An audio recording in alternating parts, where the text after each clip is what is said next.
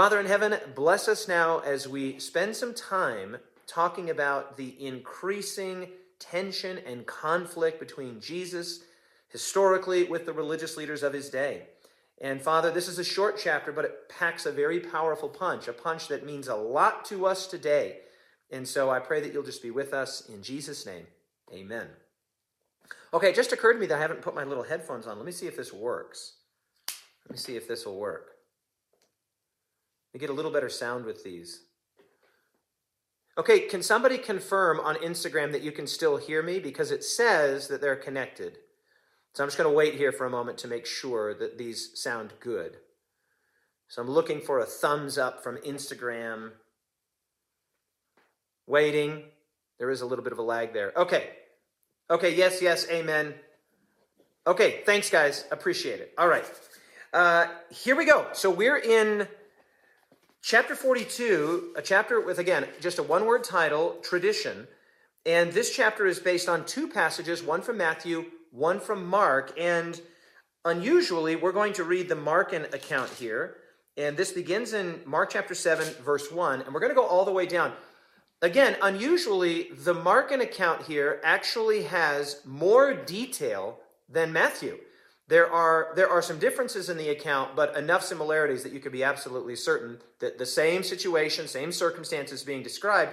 But we're going to read the Mark account because there are a few details in here that are really important. And one of the things we're going to do today, we haven't done a lot of this, but one of the things that we'll do today is I'll spend some time on a problematic passage, a passage that has been widely, almost universally misunderstood and misinterpreted, that comes right at the end of this section in the Gospel of Mark, verse 19.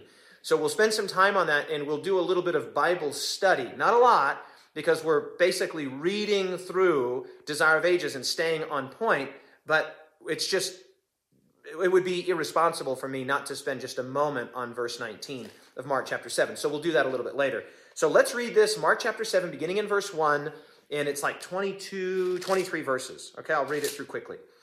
It says, "Then the Pharisees and some of the scribes came together to him, having come from Jerusalem. Now when they saw some of his disciples eat bread with defiled, that is to say, unwashed hands, they found fault. For the Pharisees and all the Jews do not eat unless they wash their hands in a special way, holding to the tradition of the elders." And that's our chapter title here today, Tradition. Okay? Verse 4. "When they came from the marketplace, they do not eat unless they wash. And there are many other things which they have received and hold, like the washing of cups and pitchers, copper vessels, and couches. Then the Pharisees and scribes asked him, 'Why do your disciples not walk according to the tradition of the elders and eat bread with unwashed hands?' He answered and said to them, 'Well did Isaiah prophesy of you, hypocrites.'" As it is written, then he quotes from what we would call Isaiah, I think it's 29. "This people honors me with their lips, but their heart is far from me, and in vain do they worship me, teaching as doctrines the commandments of men. For laying aside the command of God, you hold the tradition," there it is, "of men, the washing of pitchers and cups, and many other such things you do." He said to them, "All too well you reject the commandment of God, that you may keep your tradition." There it is a fourth time. "For Moses said, 'Honor your father and your mother,' and he who curses father and mother, let him be put to death. But you say, if a man says to his father or mother, 'Whatever profit you might have received from me is Corban,' that is a gift to God, then you no longer let him do anything for his father or his mother, making the word of God of no effect through your tradition," fifth time, "which you have handed down, and many other such things you do." When he had called the multitude to himself, he said to them, "Hear me, everyone, and understand. There is nothing that enters a man from outside which can defile him, but the things which come out of him are the things that defile a man. If anyone has ears to hear, let him hear." When he had entered a house away from the crowd, his disciples asked him concerning the parable. So he said to them, "Are you without understanding also? Do you not perceive that whatever enters a man from outside cannot defile him? Because this is the troublesome verse 19. It's not troublesome, it's just widely misunderstood and misinterpreted. We'll come back to that later, but let me just read it. "Because it does not enter his heart, but his stomach, and is eliminated, thus purifying all foods. And he said, what comes out of a man, that defiles a man. For from within, out of the heart of men, proceed evil thoughts, adulteries, fornications, murders, thefts, covetousness, wickedness, deceit, lewdness, an evil eye, blasphemy, pride, foolishness. All these evil things come from within, and they defile a man or a woman. They defile a person. Okay. So in both the Mark 7 account and the Matthew 15 account, you really have two points of conflict. And one is surrounding this thing called Corban, which was this tradition about reserving your monies for the temple and not giving them to your parents, not giving that money that you could have used to support and assist your parents to them. That's number one. And then number two is the washing. Continual washing of things, the washing of hands, the washing of cups and pitchers and copper vessels and couches even. So those are the two things that are in play here, both in Matthew 15 and in Mark 7. And so with that in mind, let's go to Desire of Ages, chapter 42. I'm going to keep Mark open here because we will reference it several times. But you can see why this chapter is called tradition, right? 5 times tradition, tradition, tradition, tradition, tradition comes up over and over again, and thus the chapter is titled Tradition. That would have been the low-hanging fruit, the easy single word to have chosen for this chapter, and it would have been a totally legitimate word, right? The title of the chapter is Tradition, and if your word to describe the chapter was tradition, totally fine. That would make sense. I actually went with a little different word, and we'll get to that a little bit later, but let's just get into this. I'm going to start by reading paragraph 1, which further sets the table. And I thought this was a short but very punchy chapter, and it's suggestive, and we'll talk about how it's suggestive in a little bit. Okay, reading paragraph 1, it says, the scribes and Pharisees, expecting to see Jesus at the Passover, had laid a trap for him. This first paragraph has a significant amount of intrigue, right? There's the idea of the laying of a trap, and spies are sent out to watch his every move, to try to find some thing that they could accuse him, right? So the tension is escalating, the conflict is increasing. I mean, no doubt the reports that Jesus had fed the 5,000 men, 10 or 12,000 people probably, with just a few loaves and fishes, and the sense, and she actually talks about this in the first paragraph, which I'll read in just a moment, but the sense that there was an effort, a popular effort to try and make him king. Well, all of that would have leaked back to the religious leaders in and around Judea, even as far away as Jerusalem. And so there's like, what is going on up there in Galilee? We need to send a deputation of spies out. Go and see what's going on. Now, they also, no doubt, would have heard about the very problematic, unusual speech that Jesus gave in the synagogue in Capernaum about, except you eat the flesh of the Son of Man and drink his blood, you have no life in you. And remember, this was interpreted by and understood by a great many of the people that were following Jesus up to that point with worldly hopes and ambitions, worldly desires, nationalistic desires. This was understood by them to be a forthright announcement by Jesus that he was not the Messiah. Of course, he didn't say that, but that's how they interpreted it. So these mixed messages are coming into the ears of the religious leaders, again, throughout Judea and Galilee, as far away as Jerusalem, and they need to, in the pre-internet, pre-cell phone, technological days, they needed to get their hands on it. They needed to understand what was going on. And so they send a deputation of people up there. Hey, go up there, find out what's going on with this guy. See if you can observe anything. Is there anything that we can get him on to further decrease his popularity and his standing with the people? Because remember, as we've encountered several times, the real concern here with the religious leaders is not truth. I want to say that again. The real concern with the religious leaders is not the pursuit of truth or of Jesus' messianic identity, prospective messianic identity. The real concern here is, hey, we're losing influence. That was the concern with John the Baptist, right? And now that's the concern with Jesus. We're losing influence. We're losing popularity. So they send some people up there to see if they can find anything to further accuse and thus decrease his influence and popularity. They think, maybe this is our moment. We're going to strike while the iron is hot. Okay? So that's the first sentence. Let me just read it again. I'll read the whole paragraph. The scribes and Pharisees, expecting to see Jesus at the Passover, right? Because they're thinking, I just cannot talk without comment. I can't read without comment.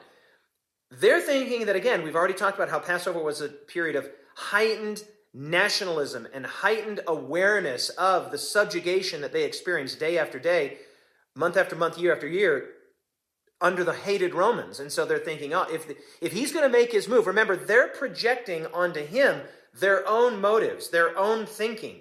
Oh, so he's going to probably show up at Passover and try and make a big splash and rally the people to his cause that he's lost while he gave that unusual speech in the synagogue in Capernaum. They're projecting, and people do this, onto him their own motivations, their own thinking, and yet Jesus is coming from a totally different place, of course. And so they're going to lay a trap for him. Second sentence now. But Jesus, knowing their purpose, had absented himself from the gathering. Oh, okay, well, that was unexpected. He didn't show up. Then the Pharisees and some of the scribes came together to him. As he did not go to them, they came to him. For a time, it had seemed that the people of Galilee would receive Jesus as the Messiah, and that the power of the hierarchy in that region would be broken. Fascinating. Okay, again, remember, in the north, in Galilee, up around Capernaum and to the north of the Sea of Galilee, there was a sense that, whoa, Jesus could have, if he would have wanted to, he could have capitalized on the popularity, the rising tide of popularity, and he could have announced himself as Messiah, and he would have been received, and very likely there would have been a trickle-down effect all the way down south, even perhaps to Jerusalem itself. But he's not done this, and the religious leaders, they don't understand. You know, he's got the opportunity. The iron is apparently hot. Why doesn't he strike? Why doesn't he make his move? And then the next sentence I thought was fascinating. The mission of the 12, remember it was just a few chapters ago, he sends out the 12 to go labor by themselves, to prepare the way, and then they came back and reported to him. Now listen to this, fascinating sentence. The mission of the 12, indicating the extension of Christ's work and bringing the disciples more directly in conflict with the rabbis, had excited anew the jealousy of the religious leaders at Jerusalem. This is key. We've already talked about the importance of numbers and Jesus' selection of 12 disciples and sending them out. This would have been perceived by his self-styled enemies as a move to further increase his influence and to try and make his move, right? And this would have brought them increasingly into conflict with the religious leaders of the day. And so they thought, okay, we see what's going on here. So we need a spy. We need to send people out to try and catch him in something. So then next sentence, the spies they sent to Capernaum in the early part of his ministry had tried to fix on him the charge of Sabbath breaking. We covered that in the chapter on the Sabbath. Remember, your disciples are harvesting. They're doing that which isn't lawful on the Sabbath. And Jesus says, go learn what this means. I desire mercy, not sacrifice. And he reminds them of the story of David who ate the showbread in the temple. You remember that. So they've already tried this tack, okay? They've already attempted this. It says, but the rabbis were bent on carrying out their purpose. Now another deputation was sent to watch his movements and find some accusation against him. So the intrigue is increasing. The intensity is increasing. The conflict is increasing. And Jesus is not moving according to the way that they would have expected or thought or assumed, because again, they're projecting their own motivations and their own desires for popularity, for standing with the people, for status as religious leaders onto Jesus, but Jesus is doing a whole other thing. I'm going to read the second paragraph as well. As before, the ground of complaint was his disregard of the traditional precepts that encumbered the law of God. I don't know if you underline that word, but that word should be underlined. That's a key word here, encumbered. These traditional precepts, these rabbinical expectations that barricaded the law of God, encumbered it. They were supposed to be protecting it ostensibly, but they actually encumbered it, they obfuscated it, they made things less clear and, less principled, we're going to get to that in just a second, than they were designed by Yahweh to be when he gave the law from Sinai. Okay, encumbered the law of God. These were professedly designed to guard the observance of the law, but they were regarded as more sacred than the law itself. When they came in collision with the commandments given from Sinai, preference was given to the rabbinical precepts.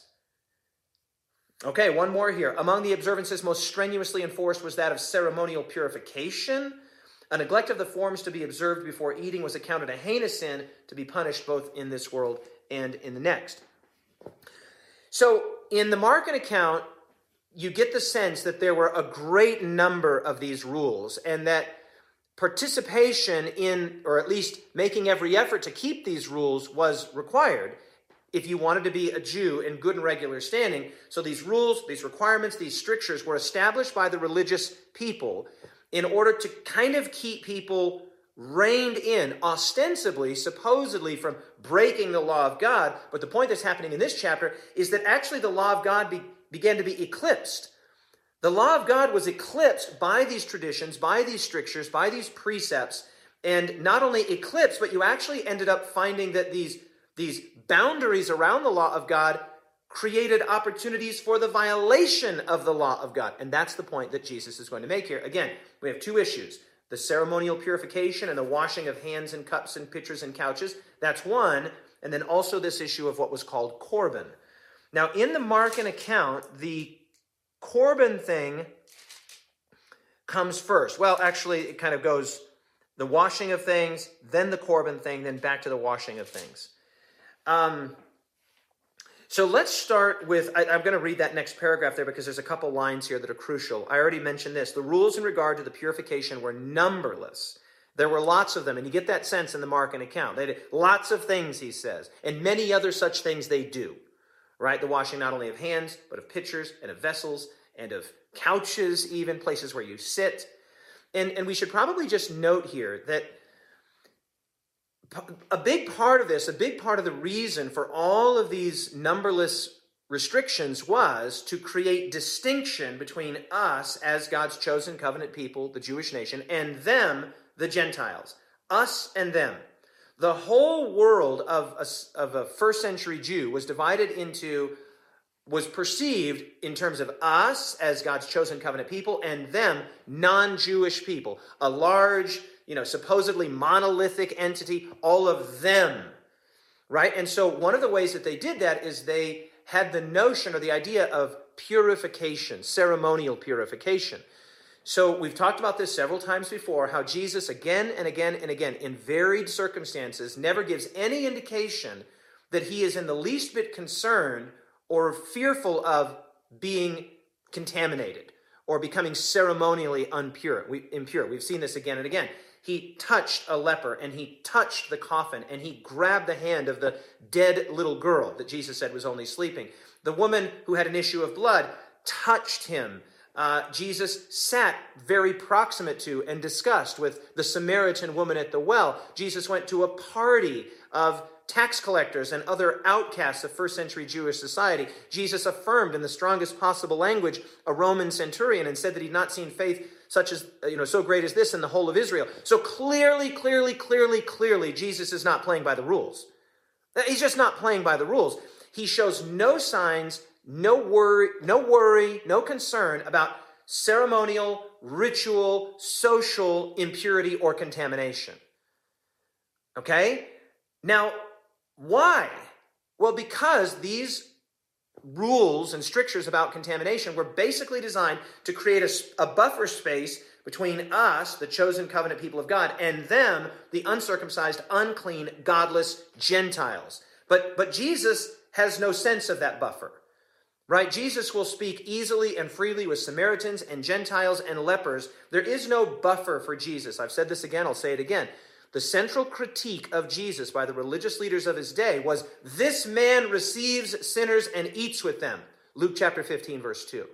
Okay, so Jesus is again conducting himself in ways that were radically revolutionary and dissimilar to the religious leaders of his day, particularly with regards to the social ease and affability and the fact that he was just willing to be around people, different kinds of people, because he saw in every person a candidate for the kingdom. He didn't make these differentiations based on class or dress or even genealogy.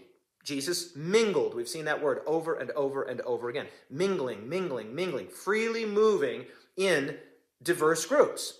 Okay, so now they're like, you know what? We need to raise this issue with Jesus, and the opportunity came with regards to the washing of hands.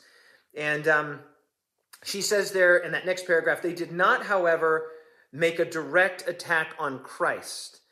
This is very much like the chapter on the Sabbath, where the accusation was against Jesus' disciples. And there's a subtlety to this, because when you attack the disciples, you're basically saying you're a bad teacher, right? Like if you attack the students, you're not just saying, oh, the students are bad, or the students are, unlearned or uninitiated, but you've done a bad job instructing them. That's the implied critique here. Right? Because remember, they said, why do your disciples, thresh grain and eat on the Sabbath? And here they're saying, why don't your disciples? So the point here, because Jesus himself actually also didn't do this. Listen to that first sentence there. Christ and his disciples did not observe these ceremonial washings. So the accusation was there to be had against Jesus if they wanted to. They could have said, hey, why don't you wash your hands? Why don't you purify before partaking of food? But there's a little dig, an even stronger dig, when you say, why don't your disciples do this? Then it's like, you're a delinquent teacher. You're uninitiated. You don't know what you should be teaching. And then, of course, implicit under that is, you should come and learn from us how to do it right. And just remember, back when John the Baptist was baptizing, there was even debate and dispute among the religious leaders about exactly what the baptism of John meant. Like it was clearly, anybody that's ever seen a baptismal service gets the basic idea. You go into the water, you come up, you're washed, you're cleansed, you're new. But the debate and the dispute was, well, in what sense are they washed? In what sense are they new? And even the suggestion that at some level Jewish people had to participate in that level of a purification was kind of like, remember, John the Baptist rebukes them, says, who invited you to come? Right? Who warned you to flee from the wrath that is to come? Bring forth, deeds and works that are meet, that are up to repentance. So this question of contamination and purification was a major question. Notice she says here, I'll just listen to this sentence. This is in that paragraph, just one paragraph back. The life of those who tried to observe the rabbinical requirements was one long struggle against ceremonial defilement, an endless round of washings and purifications. One long struggle. A great big long struggle. And so now the question is put to Jesus. Jesus, why aren't you instructing your disciples correctly? Why aren't you doing what you should be doing? You're a delinquent teacher. You have fallen short of your responsibility as a rabbi, as a religious leader, clearly, as is evidenced in the behavior of your disciples. Now, this is very interesting here. Ellen White, which she often does, and I've made this point, she'll just shift away from the seen to the unseen.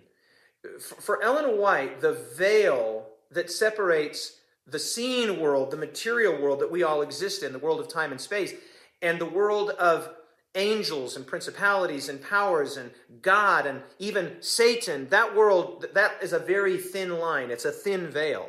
And so she will just easily transition seamlessly back and forth from the seen to the unseen. And she does this in the next paragraph, the paragraph that begins, whenever the message of truth comes. Listen to this. Whenever the message of truth comes home. Okay, just somebody trying to give me a phone call there.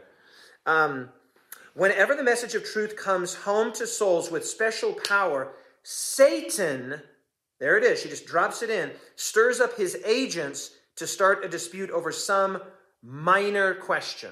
Okay, so again, this is very typical of Ellen White's writings, that she will see a for instance, and then she'll pan out and give the larger great controversy motif. God is about ready to do something big. Satan stirs up his agents over what she calls some minor question to try and derail the thing that God is about ready to do. Okay, and she makes this point over and over in the book.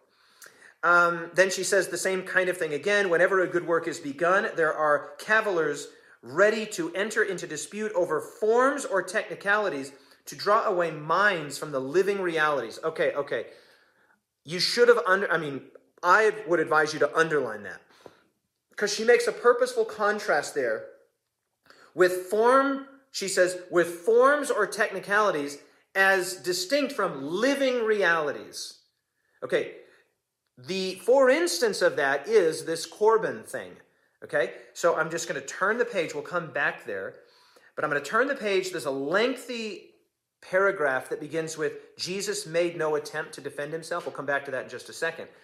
But I want you to hear this. This is where the whole idea of Corban, which was the idea of a gift, right? I don't have to support my parents, my aging parents, perhaps my infirmed or otherwise incapacitated parents, because I'm reserving my money either to give in the here and now to the temple, or I want to reserve my money so that when I die, all of it goes to the temple. And it was basically an opportunity to defraud your parents and the command to honor your father and your mother. And it was a religious loophole in order to basically be selfish. So it had the pretense of religiosity, but in essence, it was violating the very command of God, the fifth commandment, honor your father and your mother, that your days may be long by the land which the Lord your God gives you.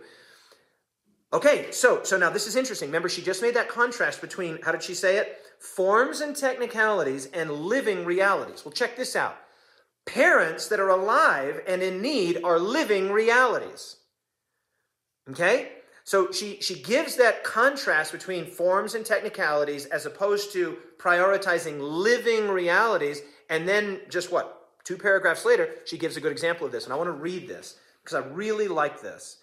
So again, it's that I'm on page 460 of the Types and Symbols, 397 of the original. A lengthy paragraph that begins, Jesus made no attempt to defend himself. And about halfway down that paragraph, we encounter this. Jesus, quoting them, says, "But you say, if a man says to his father or mother, whatever profit you might have received from me, whatever benefit financial that you might have received from me as your child, is now Corban, that is a gift to God, then you no longer let him do anything for his father or his mother." Now watch this. "They set aside the fifth commandment as of no consequence, but were very exact in carrying out the traditions of the elders.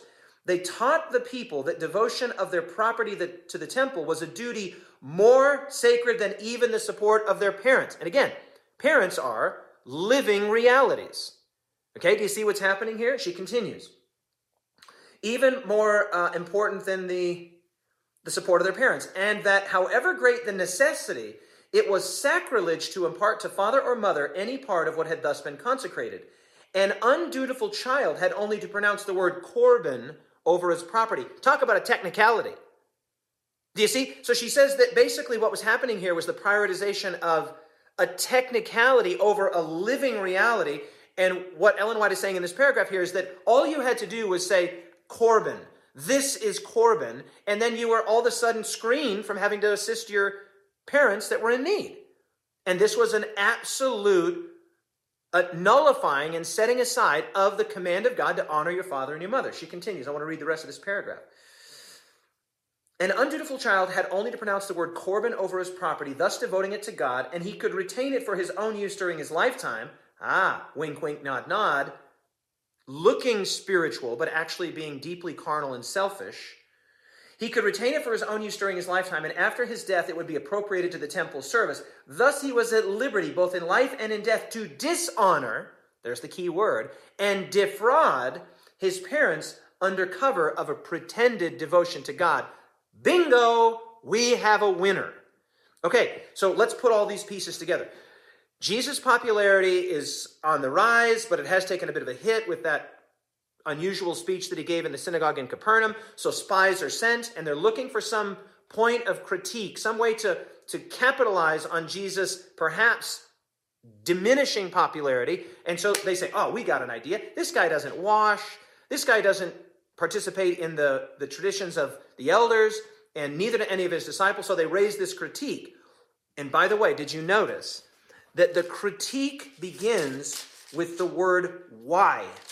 Why? Okay, I'm just going to read it to you here. It says to them, then, I'm in Mark chapter 7, verse 5. "Then the Pharisees and scribes asked him, why do your disciples not walk according to the tradition of the elders, but eat with unwashed hands?"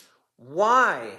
Now, what's very interesting in the Matthew account is that Jesus' answer, in fact, I'll just read it to you here. It'll just take me 2 seconds to find it. I want you to hear this. Jesus answers their why question with a why question. Okay? So now I'm in Matthew chapter 15, verse 3.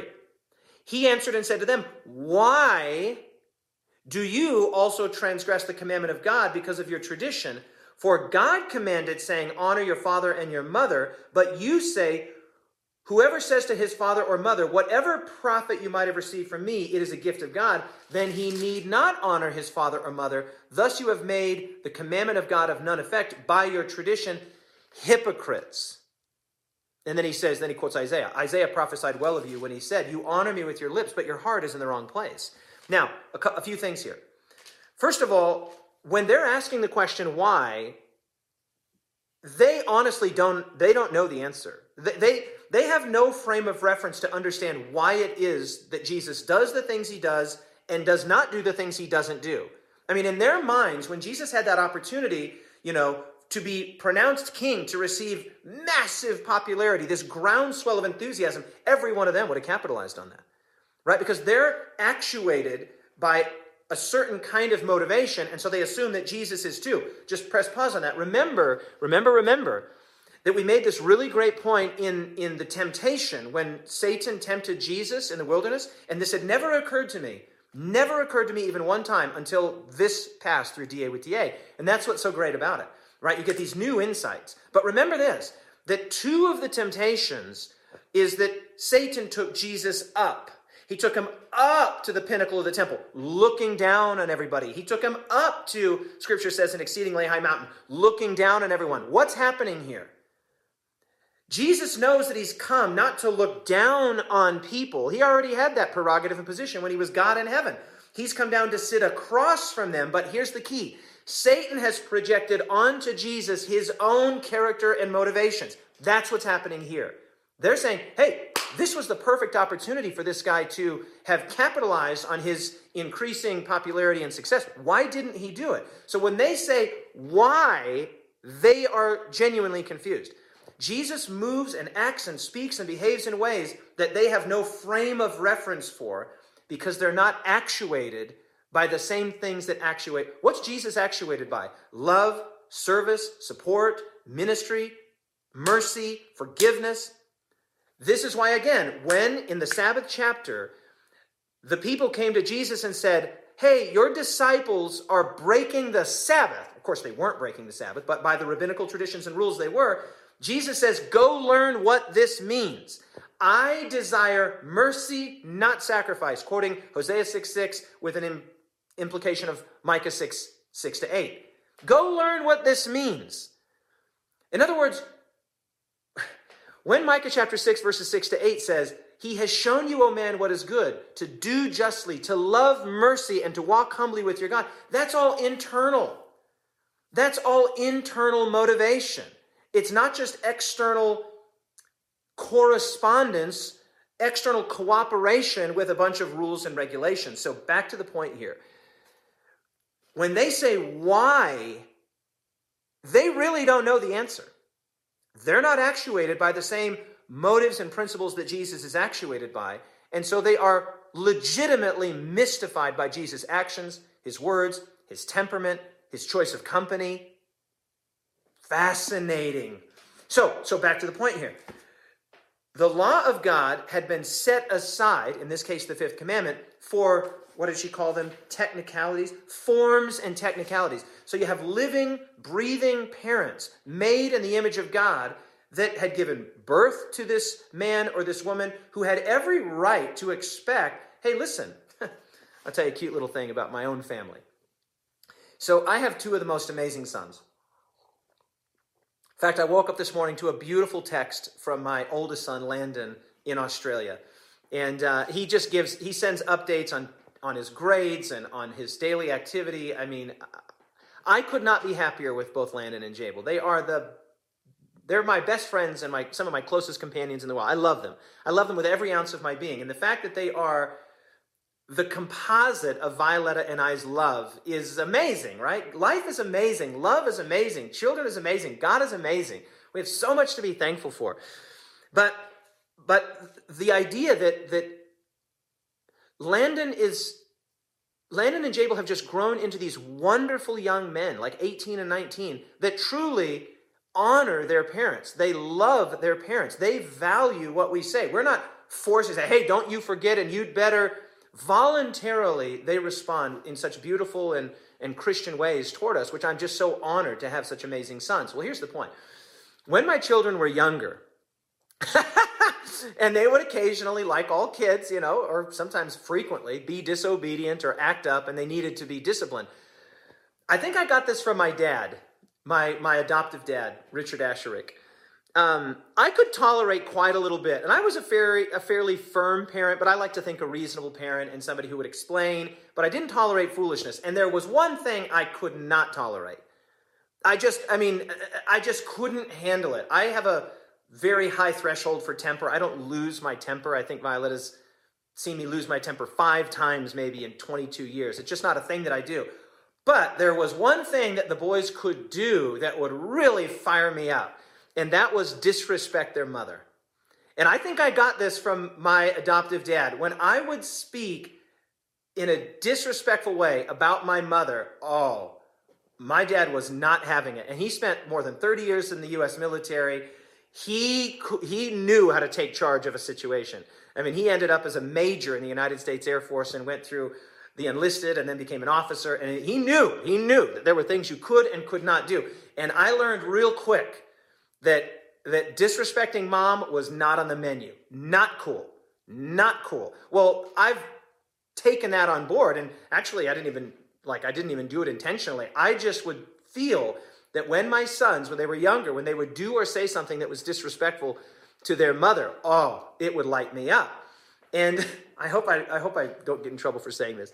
But I used to say to my boys, if they would act up in this way, which didn't happen often, but it did happen, I would say, boys, come here right now. Listen to me right now. Do you see this woman? This woman carried you in her body.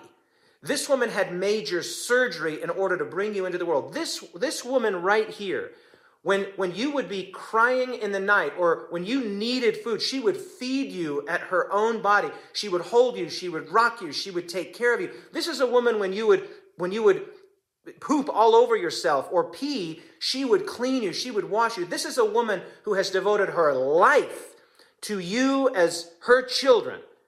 You will never speak to her that way in my home. And they would just, and I would get even more fired up than that. I just wouldn't tolerate it. To me, it was just absolutely, totally unacceptable to have a child disrespecting the very one that had done so much for them. And happily today, all children go through those periods of up and down and testing the boundaries and trying to figure out. I had lovely children that require discipline like all children. But now, at ages 18 and 19, I can say that my 2 boys, the way they love their mother, the way they respect their mother, the way they care for their mother, it's actually a beautiful thing, and I'm not exaggerating. It's a beautiful thing. Well, that's kind of what's at stake here, right? Like, the idea that a child could just disregard his or her parents in the name of religion? Yeah, no. So Jesus is like that fired up parent. He's like, okay. And he actually throws out the H word. Did you notice that? He just drops the H word right into the middle of the conversation. Hypocrite. And the word hypocrite, if you look it up, says it means actor. This is all pretend. This is all farcical. This is a giant show. It's a play. Your inner heart is not being transformed by the love of God, the law of God, the mercy of God. Go learn what this means. I desire mercy and not sacrifice. But you've got all of these external technicalities by which you are shown to be in compliance with traditions. And Jesus says, no. Because remember, Jesus is the one who established this whole idea of sexual reproduction and the two become one and they give birth to a child. And there's this incredibly intimate, wonderful, love-based connection between children and parents, and it's beautiful and it's amazing. And as somebody who has an incredible wife of 22 years and 2 sons that I love with every ounce of my being, when you're in it, it's just such a blessing. It's such a beautiful thing. And Violetta has, 2 brothers and 2 sisters, and I have 2 brothers and 2 sisters, and she loves her parents, and I love my parents, and she loves her siblings, and I love my siblings. And when you're in that close family connection. It's a beautiful thing. And so a violation of it, something that cuts across the grain of God's good intention. Remember, God's world was a good, very good world. And a big part of that very good world was the family unit. Something that cuts across the grain of God's intention for parents caring for their children and children later caring for their parents in the name of religion, the religion of Yahweh, and to support the temple so that it could be, no. Jesus says no. He says, you guys are just like Isaiah said. You draw near to me with your lips, but your heart is far from me. He was fired up. He was not having a bar of it. He was not going to tolerate this perversion of the religion of Judaism to screen and even affirm behavior that ran directly contrary to God's 10 Commandment law. Okay? You feel that's what's at stake here. So I want to just skip back one paragraph there because, or maybe it's two paragraphs, back to page 459. There's a point here that's so good we can't miss it. This is where she's talking about forms and technicalities versus living realities. And then listen to this. Not that sentence. This sentence. The questions that most concern us are, and she gives two questions. Do I believe with saving faith on the Son of God? Do I believe with saving faith on the Son of God? Question number one. Question number two. Is my life in harmony with the divine law? She said those are the questions at stake here. Then she quotes, he who believes in the Son of God has everlasting life, and he who does not believe shall not see life. Okay, remember that our last chapter, our word was believe. Believe, because they come to Jesus after the feeding of the 5,000, plus the women and children, and they say, what works must we do that we can work the work of God? And Jesus says, this is the work of God, that you believe on him whom he has sent. And that was my word for the chapter. Believe. And here she says that these are the questions that should concern us. Not all these forms, not all these technicalities, not this deep, what does she call it? A long struggle against ceremonial defilement. We got two questions to ask ourselves. Question number one. Do I believe with saving faith on the Son of God? Question number two, is my life in harmony with God's divine law of love? That's the stuff that we should care about. But what had happened in Jesus' day was all of that was being supplanted with these forms and technicalities that, again, to add insult to injury, basically existed to create a buffer of purity between us, God's covenant people, and them, the unholy, uncircumcised, godless Gentiles. And all of this is such a perversion, such a radical departure from God's intent for Israel. Ellen White says things like, it was painful to Jesus. It's painful to me. Painful to see that God's intention in giving the truth to Abraham and his descendants was that it would be given to the world, back to that initial embryonic Abrahamic promise. And now all of those rules are being multiplied so that the principles are being lost sight of. And the point is separation from those kinds of people, the very people that Jesus was spending most of his time in social settings with. It was painful to Jesus. And so he says, you're hypocrites. This is all a play. This is all a drama. This is all an act. Whoa.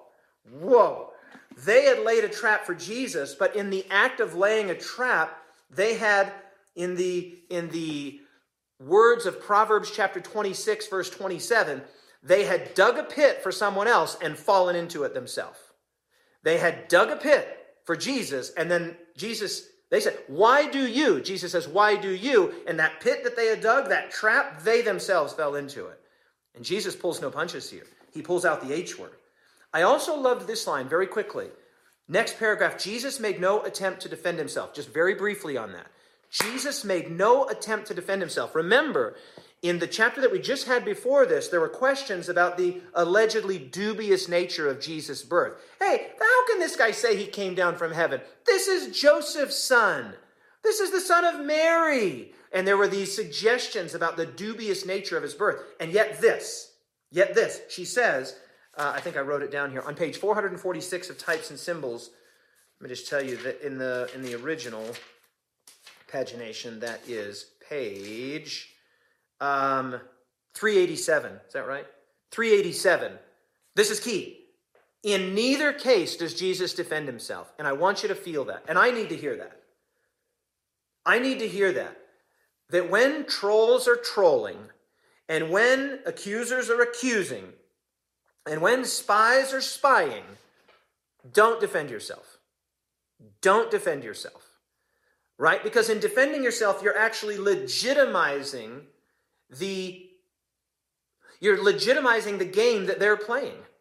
Now, Jesus doesn't even dignify the accusation with a response. Listen to this again. Jesus made no attempt to defend himself or his disciples. He made no reference to the charges against him. And I absolutely love that.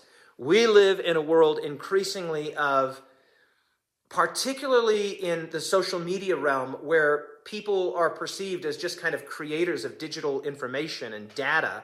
And we can just be very dismissive of people, very unkind to people, very judgmental of people. The whole concept of the canceling of people and the unpersoning of people, the depersoning of people can happen just like that in a moment. And if that happens to you, if you find yourself on the receiving end of that, don't defend yourself. Don't defend yourself, because all that really... Now, listen, if it's the kind of accusation where an actual question is being asked of you, a sincere question is being asked of you, fine. But this is trolling. Right? This isn't sincere. This is just pure trolling. The questions about the dubious nature of Jesus' birth.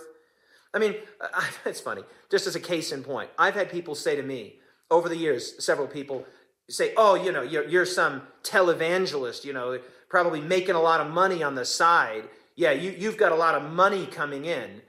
And whenever somebody makes the accusation against me that I am in any way, anybody that knows me knows that money I'm actually so unmotivated by it that it actually doesn't even really factor into the way that I do life. And, sure, I'm driving a 1999 Nissan Pulsar and living in a friend's house. Listen, I need to eat like you need to eat. And I'd like to have, an iPhone that works and a computer but money? So when people have raised these accusations against me, I'm not going to defend myself. My personality, my character, and the people that actually know me and spend time with me, my relationship to these things is a matter of public record. So to enter into a dispute of that nature with someone would be to legitimize, at some level, the concern. No, I'm not doing that. No effort to defend. And again, particularly with regards to social media, if people are trolling you, ignore them. Leave them alone. Don't play that game. I just wanted to say a quick word about that because I really like that. Okay, jumping down now to, this was a great point. Jumping down now to the paragraph that begins, never by word or deed. Never by word or deed did Jesus lessen a man's obligation. Okay, notice this. This is great. Just a sentence or two later. When on earth he commended the poor woman who gave her all to the temple treasury, the widow's mites. Remember that? But the apparent zeal for God on the part of the priests and rabbis was a pretense to cover their desire for self-aggrandizement. The people were deceived by them. Now listen to this. The people were bearing heavy burdens which God had not imposed. Even the disciples of Christ were not wholly free from the yoke that had been bound upon them by the inherited prejudice, key word there, and rabbinical authority. Now, by revealing the true spirit of the rabbis, Jesus sought to free from the bondage of tradition all who were really desirous of serving God. That phrase there, the bondage of tradition. This has got the chapter that we just had a few chapters ago that I did with Ty Gibson, the invitation, written all over it. Remember? Come unto me, all you that labor and are heavy laden, and I will give you rest. Take my yoke upon you and learn from me. For my yoke is easy, my burden is light. And we talked about how one of the efforts that was,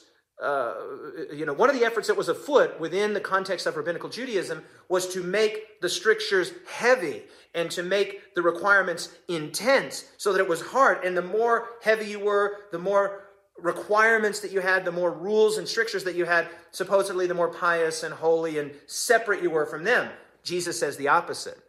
Jesus actually says here that that yoke, that way of viewing reality, is a burden, and he's trying to free us from that way of doing reality, right? And he says, take my yoke up. My yoke is easy. My burden is light. And Ty made that great point, which is awesome. The reason that the yoke of Jesus is light is not because Jesus is laissez-faire about life and morality and things that matter. It's because Jesus is bearing the way. Because Jesus is doing the heavy lifting, right? In the rabbinical schools, in the rabbinical structure, it was you better get your act together, and I saw you didn't wash your hands, and you didn't. This endless struggle with trying to keep the externalities of the traditions. And no, you can't do it. And so it was this yoke that was upon them. Fast forwarding to the book of Acts, Peter, in one of the great speeches in the book of Acts, will actually say, why are we, this is in Acts chapter 15, Peter will say, why are we trying to put on the Gentiles a yoke of requirements that neither we nor our fathers could bear? Okay, so this idea of a yoke comes up here, and it's got chapter 34 written all over it. Jesus did not come to increase our load. He came to take our load. Not to increase our burden, but to take our burden. Hallelujah. Oh, that's just too good. And so in saying these kinds of things, Jesus is not only taking aim at the rabbis and the religious leaders and their spies themselves, he's actually saying all of this purposefully in the presence of the disciples and of the multitude so that their minds would be set free from these rabbinical traditions and this drama that really had no bearing on Torah as given by Moses. Okay, so there's a great deal of strategy here, again and again. Okay, then this excellent paragraph that begins, hypocrites. Okay, page 461 of Types and Symbols, 398 of the original. Hypocrites, he says, addressing the wily spies, well did Isaiah prophesy of you, saying, these people draw near to me with their mouth and honor me with their lips, but their heart is far from me, and in vain they worship me, teaching as doctrines the commandments of men. Listen to this. The words of Christ were an arraignment of the whole system of Phariseeism. He declared that by placing their requirements above the divine precepts, the rabbis were setting themselves above God. Now, just very briefly, Jesus has already addressed this in the Sermon on the Mount. You might remember that. I don't even think we made mention of it. But in the Sermon on the Mount, when we read through that in our chapter here, one of the most pointed things that Jesus says in the Sermon on the Mount, Matthew chapter 7, verses 21 to 23, Jesus says, not everyone that says to me, Lord, Lord, will enter the kingdom of heaven. Okay, but he that does the will of my Father which is in heaven, many will come to me on that day and say, Lord, we did this and we did this and we did this. And I will say to them, I did not know you. Okay, let me just make this very clear. That Sermon on the Mount section there, 7:21 to 23, and this section here about the eating and the washing all has to do, and Jesus makes this point, between the external versus the internal. External compliance with religious requirements versus internal transformation by the love of God and the infilling of the Holy Spirit. External versus internal. External versus internal. Right? And the whole system, she says, the things that Jesus was saying here was laying the axe to the root of the tree for the whole system of Phariseeism, which was primarily external conformity to religious requirements. Okay, now here's the point. External is not unimportant, but external divorced from internal is an effrontery to God and an abomination in his sight. That's what he says. I'm not even going to know the people that externally their words were, oh, Jesus, Lord. But internally their hearts were far from me. He says, no. What Jesus is after is internal transformation. And yes, of course, internal transformation will lead to conformity with God's law of love. Not all of these strictures and traditions and precepts that were invented by men. She actually calls them human inventions. No. But when the internal is converted, when the Spirit of God dwells in us, we will have an external conformity to the law of love that God has given, which of course is supreme love for God and authentic love for our fellow men and women that inhabit this planet. Yes, we should be living like that. We will be living like that when the internal has taken care of it. And this is the point that Jesus makes. She then goes on to say, to the multitude, this is the next paragraph, or maybe 2 paragraphs later, to the multitude and afterward more fully to his disciples, Jesus explained the defilement comes not from outside, but from inside. Purity and impurity pertain to the soul. Purity and impurity pertain to the soul. It is the evil deed, the evil word, the evil thought, the transgression of the law of God, not the neglect of external man-made ceremonies that defiles a man. Okay, so it's right at this point that I'm going to go back into Matthew and point out just quickly the Matthew account. When they dug this pit for Jesus that they themselves then fell in, Jesus actually accuses them not only of the violation of the fifth command with the Corban thing that we discussed, but he actually says that he quotes the law. This is so fascinating, and if you've got your Bibles, you'll want to note this, okay? So, I'm in Matthew chapter 15, verse 15. Matthew 15, 15. Then Peter answered and said, explain this parable to us, which is actually kind of funny because it wasn't a parable. It was just a teaching. They didn't understand it. And then Jesus said, are you also without understanding? Like, this is not a parable, okay? Like, I'm just saying that the things that you eat don't defile you, right? The things that go into you is not the thing that defiles you with an unwashed cup or whatever. Now, we're going to get to the point here in just a second about the perversion and the gross misunderstanding of Mark chapter 7, verse 19. We'll just spend a moment on that. We'll be there in a second. But listen to this. Do you not understand that whatever enters the mouth goes into the stomach and is eliminated?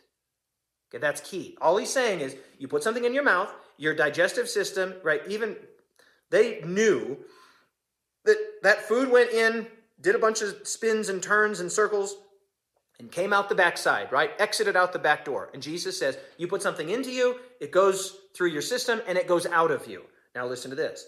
But the things that proceed from out of the mouth come from the heart, and these are the things that defile the man. And he quotes from the Ten Commandments.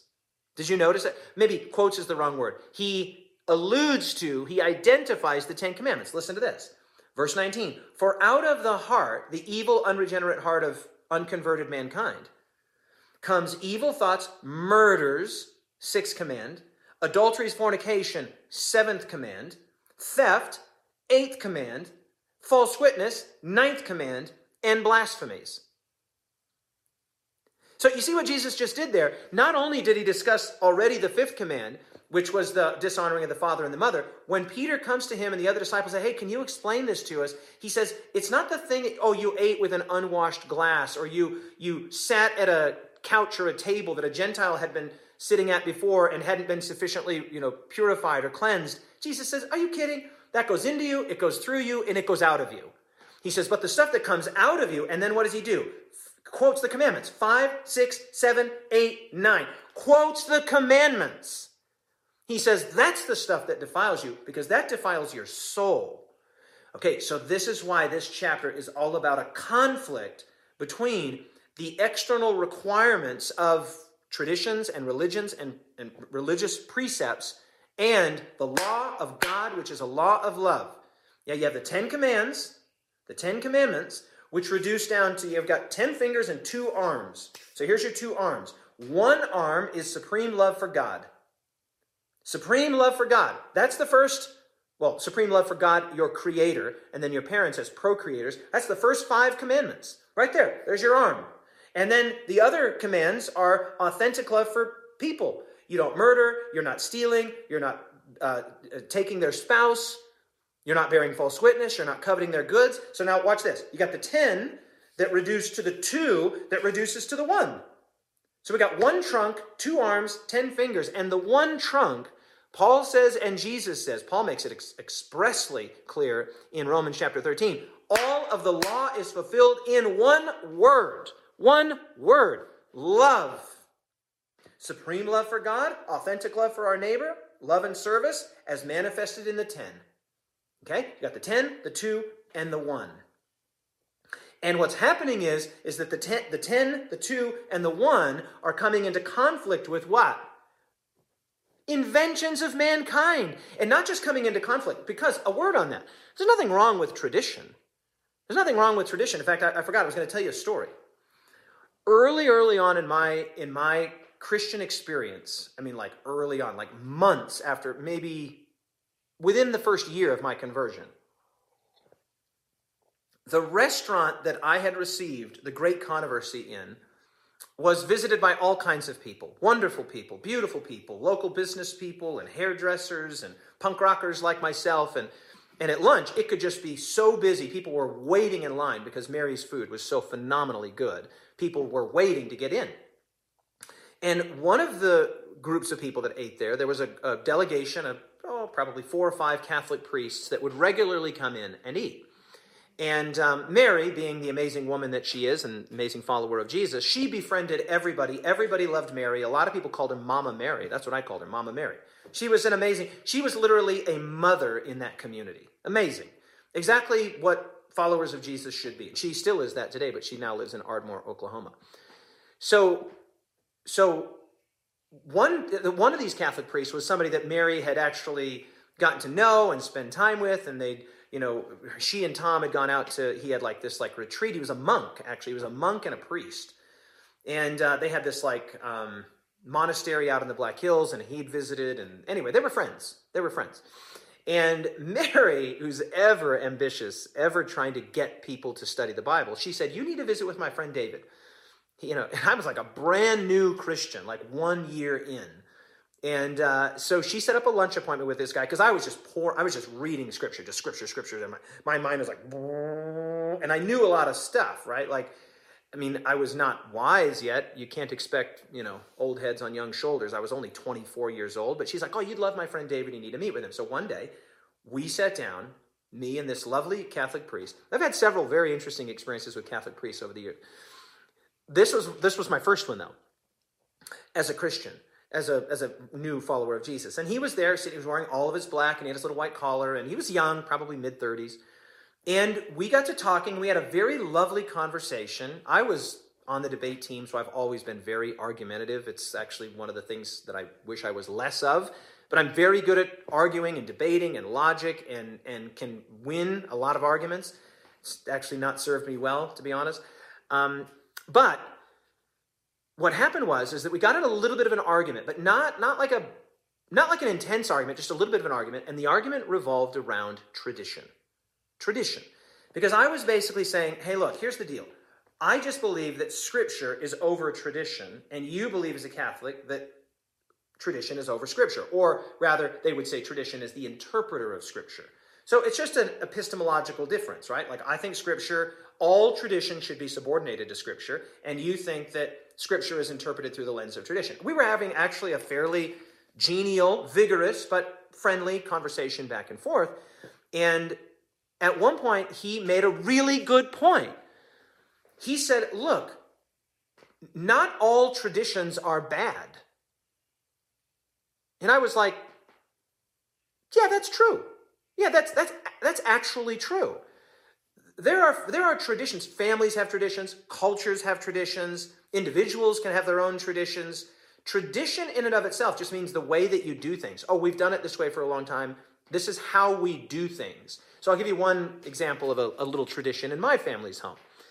Violetta makes amazing vegetarian sushi. And we put this amazing tofu that she makes. She bakes this tofu, and it's just incredible. And we put cucumbers and avocado and carrots, and she makes this little dressing that we put on it. We've got cashews and lemon, and it's amazing.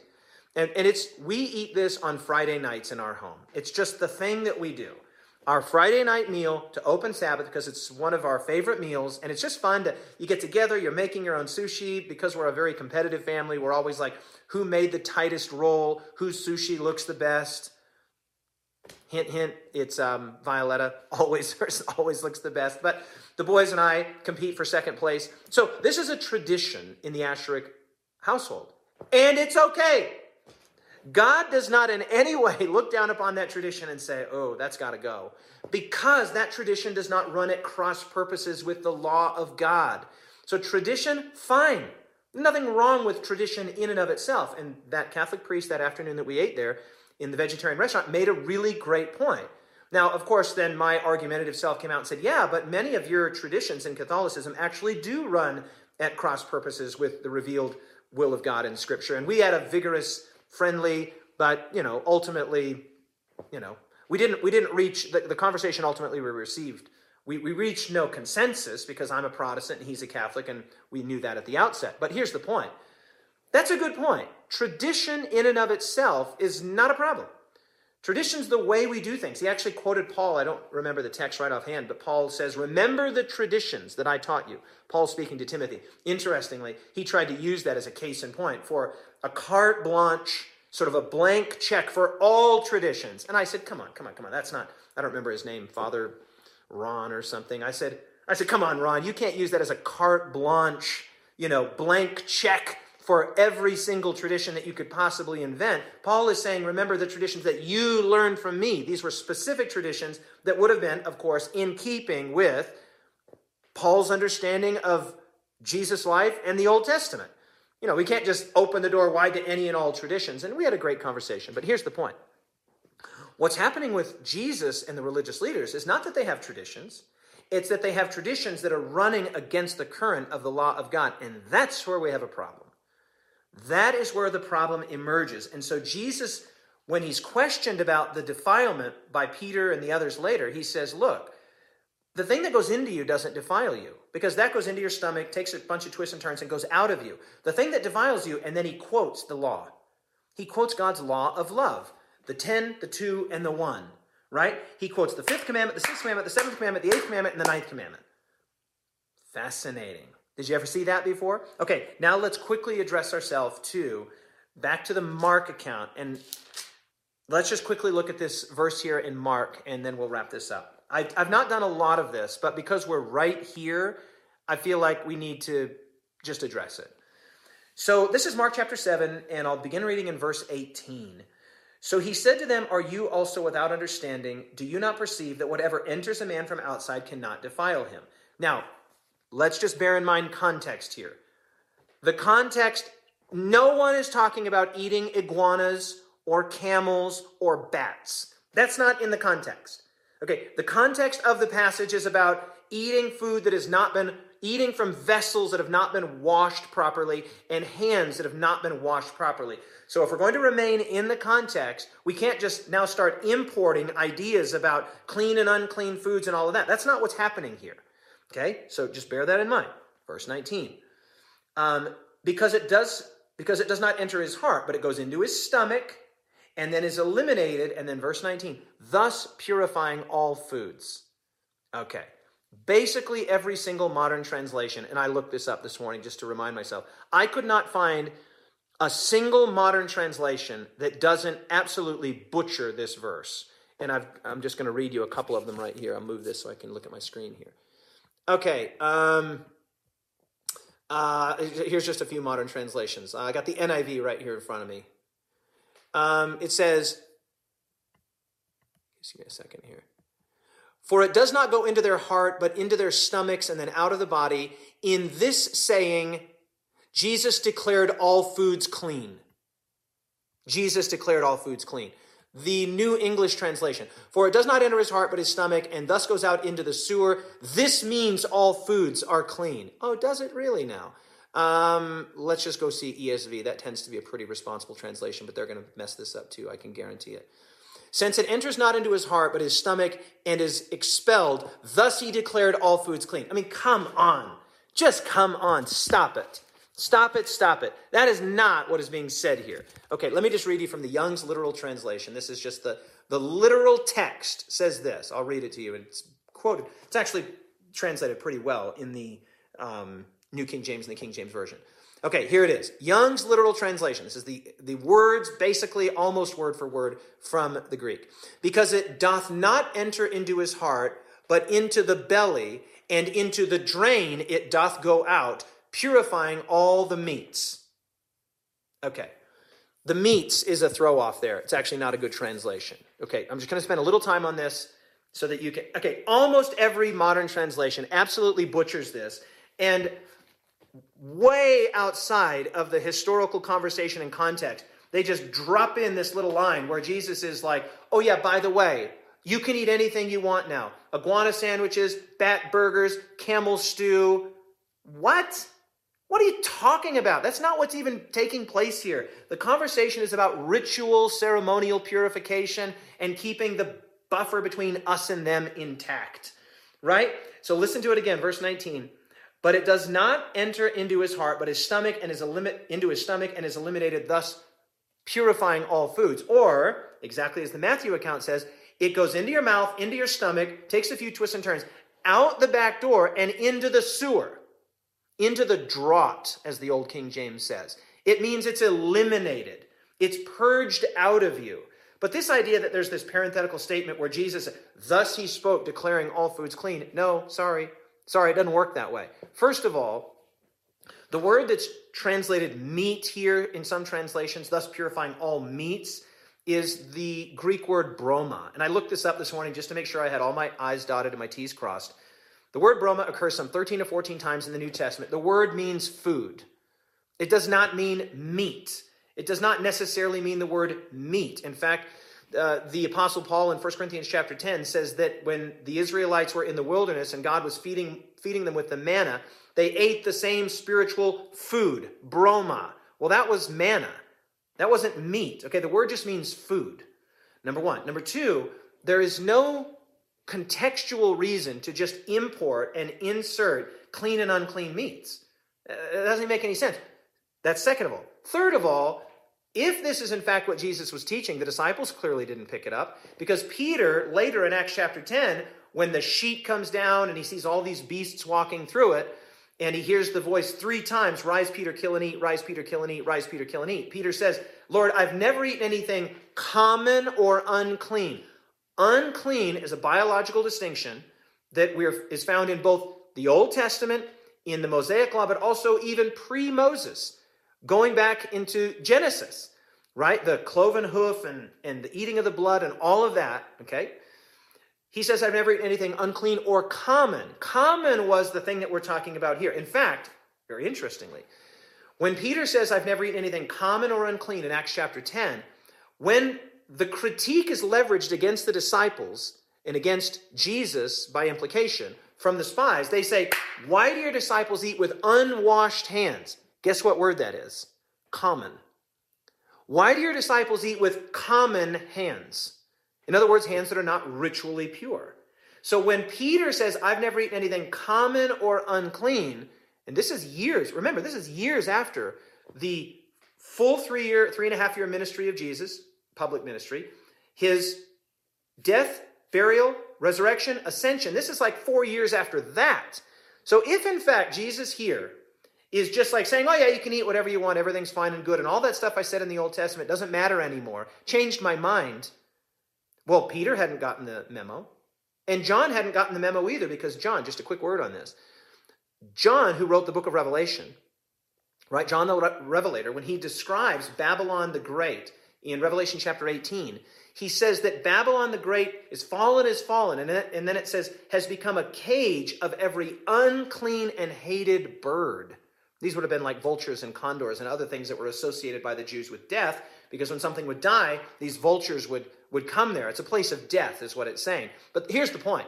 The book of Revelation is written like 80, 90 to 95, 96 maybe. So like 60 years after the time of Jesus, and this is key. When John's writing this decades after the life, ministry, ascension of Jesus, guess what?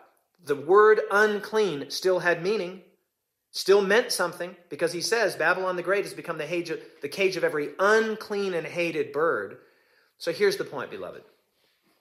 There is no way that within the flow of the narrative and the context and the actual situation that's on display here in Mark 7 and Matthew 15, you can extrapolate the idea that the distinction that God made in the pre-Jewish times, I cannot emphasize that enough, before Torah, before Moses, before Sinai, the distinction about the eating of blood and the eating of unclean animals. Remember, God said to Noah, of every clean animal you bring 7, and of every unclean you bring 2, which tells you that centuries before God gave the very specifics about clean and unclean to Moses on Sinai, this idea already existed. Okay, so I just needed to address that there, because most modern translations, and I've had to address this again and again and again and again in my evangelistic meetings, in my Bible studies, in my ministry, people say, oh no, Jesus said we can eat whatever we want. No, sorry. That is not what is being said there. What's being said is, and it makes so much sense in the flow of the context, in the flow of the circumstance, what you put into your mouth goes into your mouth, into your digestive tract, and out the back door, and it purges all the foods that you eat out into the draught. So Jesus is saying, these ceremonial uncleannesses and contaminations that you're so worried about, that doesn't defile you. The stuff that defiles you is the garbage that comes out of the unregenerate human heart. And then he gives that list there, right?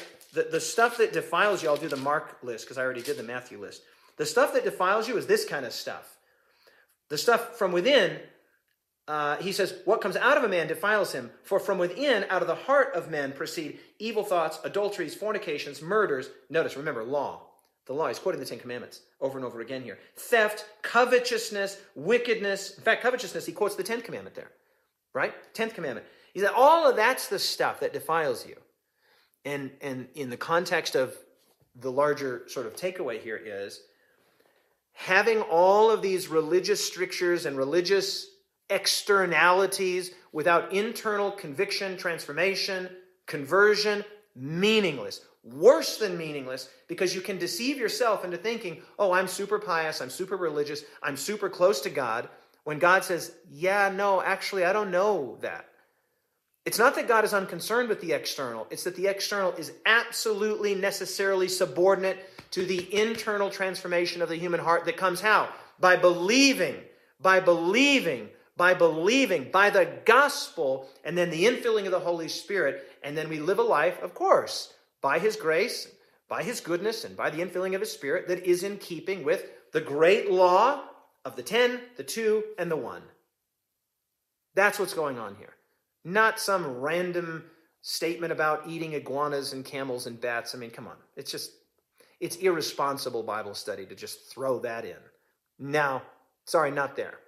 That's what's called eisegesis, as opposed to exegesis, when you just read into the text something that is not there, is making stuff up because we want to eat our bacon, right? So, and I'm not eating that stuff. I mean, I'm not about it. No way. I mean, I'm a vegetarian, so I'm a different kind of fella. Okay, so what's our word here? What's our word? I want to see some of your words, and then we'll do the rubric. What were your guys' words here? Here we go. Looking for some words, little lag. What was your word for this chapter? Tradition. Ooh, unfettered, says David. Oh, I'd have to give that some thought. I like that. Yoked, great word, Maria. Encumbered. Oh, good job. Numberless. Ooh, I like that. A lot of good ones here. Blind. Hey, that was my word from 2 chapters ago. Vain. In vain do they worship me, teaching for doctrines. Planted, says Maria King. Intention. Good word, Deb. T.L. Hand says customs. Encumbered is another one. Substitution. Haven't seen my word yet. Heart. Good one. Ceremony. Good one. Another unfettered. Great word. Substitute. Oh, Deb's got my word. Deb star C. That's my word as well. Uprooted. Some more here. Customs. Imposter. Truth. Heart. Authority. Oh, good word, Cassandra. I like that. Revere. Bondage. Ooh. Yeah, I can see that. I really like several people said unfettered there. I hadn't thought of that one, but I actually really like that. My word was uprooted because when Jesus, 3 times she quotes Jesus here as saying, every plant, in the context of both of these passages, Mark 7 and Matthew 15, Jesus, every tree, every plant that my heavenly Father has not planted will be uprooted. And what Jesus is doing here is he's not uprooting people. He wants to keep people rooted, but he's uprooting ideas that could threaten to deceive people and cause them to be self-deceived, and then they would later, in the judgment, be uprooted because they were living a lie. And so a little bit of painful uprooting in the here and now can prevent a really, really painful uprooting in the hereafter, in the judgment. And so Jesus here is plucking up ideas and notions and perspectives that are radically at odds with God's law of love and his character. And so that was my word, uprooted. And I really like that word. Interestingly, the week of prayer that I'm supposed to be doing right now, actually, at my son's academy had to be pushed back a week because of a COVID exposure. So it's supposedly happening next week. But I'm doing a 4-part series, and the 4 parts, because their theme for this year at my son's academy is rooted in Christ. Rooted in Christ. And so I'm going to do a 4-part series, and the 4 parts are, I'm going to talk to the kids about soil, roots, the tree, and fruits. And every one of those, soil, we're going to talk about your environment. Roots, we're going to talk about what are you anchored to. Tree, we're going to talk about identity. What kind of a tree are you? And then fruits, we're going to talk about legacy. And so I'm really looking forward to that. And this passage really popped to me today because I love the idea of uprooted. Uprooted. So I'm going to incorporate that into the week of prayer that I do. So I'm really happy that it's happening next week because I've got more time even to prepare. Okay, let's quickly do our rubric. The point, the person, the prayer, the practice, and then we'll pray for the power. Okay, what was the point of today's chapter? Well, obviously it revolved hugely around externalities versus internal transformation. Here's how I said that. To describe the increasing conflict and tension between Jesus and the religious leaders, particularly over the collision of their traditions and God's law of love revolving around internal versus external religion. Okay, that's what's going on here. I wish Elise was here to give us one of those cute little one-liners. I'm sure she'd have a great one. Okay, what do we learn about the person of God here, the person of Jesus? That God is someone who cares far more about internal transformation than external conformity. God cares far more about internal transformation than external conformity, and the reason for that is the internal will always produce the external, but the external cannot penetrate to the internal. If it's only external, it'll actually deceive you into thinking you're pious and thinking you're religious when you're not. You're deceived. You're an actor. And so that's what we learn about God, is that he cares more about the internal transformation. Think thief on the cross. Right? The thief on the cross does not have opportunity for a lot of external religion to show itself. No, but he had an internal transformation, and he recognized Jesus as Messiah. And that was enough. And it's enough for him, and it's enough for you and me. He didn't sneak in on a loophole. He got in on the way that we all get in, by putting our faith in Jesus, in his faithfulness. Okay, prayer. How do we pray this? God, convert me in my innermost soul. God, convert me in my innermost soul, inside of me. Amen. That's what I want. Just a quick illustration here, very quick. You think about lust. We live in a very sensual, very lustful world. So there's the act of adultery, right? There's the act of any sexual act that falls short of God's ideal, which is monogamous, heterosexual, etc. So there's the act, but then there's pornography, which is like not the act, but it's mental participation in the act, which also falls well short of God's sexual ideal. Okay, let's say that you're not having adultery. Let's say you're not even looking at pornography. Okay, let's just say that you're thinking about it in your heart, right? This is the point that Jesus gets to when he says, whoever looks at a woman to lust. In other words, the lusting has already happened, and now you're just looking for an object of lust. This is very important. The lusting is there. It's ready. Somebody wants to lust, and so they look at a woman for the purpose of lusting. Okay, so that's that next level. Still, no, this falls well short of God's sexual ideal. And then you have learning to not lust in your soul, to not look at human beings, whether men or women, as primarily objects of sexual satisfaction for me. Right? It's just selfishness, right? It's just a sexual version of selfishness is what's going on here. So you have these layers of the act, the imagination of the act, or watching others do the act, the internal imagining of the act without necessarily the stimulus of pornography. And then they're like, no, I want to be converted in my soul. I don't want to just be cutting off at, these stages. In my soul, God, teach me how to not lust after people and after others, and to view them as simply objects to satisfy my, sensual desires. Okay, so that's what we want. And lust is just one example. There's many examples that could be listed. Not just external cooperation, right? But internal transformation. That's what I'm after. And happily for me, I'm married to an absolutely beautiful woman who is amazing in every way. And so, yeah, I'm deeply blessed. But I just use this as an illustration to say, it's not just external conformity, it's internal transformation. That's my prayer. And then practice. How do we practice this? Well, I want to know and meditate upon God's law as a revelation of his character of love and to see it as a promise of human happiness and flourishing, not as a bunch of arbitrary restrictions. And I was going to spend some time talking about how God's law is not arbitrary, how it's rooted in love. And we've just gone a little bit long, and probably I'll pick that thread up at some point in the future. But God, teach me what it means, as David said of old, to meditate upon your law, because I don't want to be uprooted.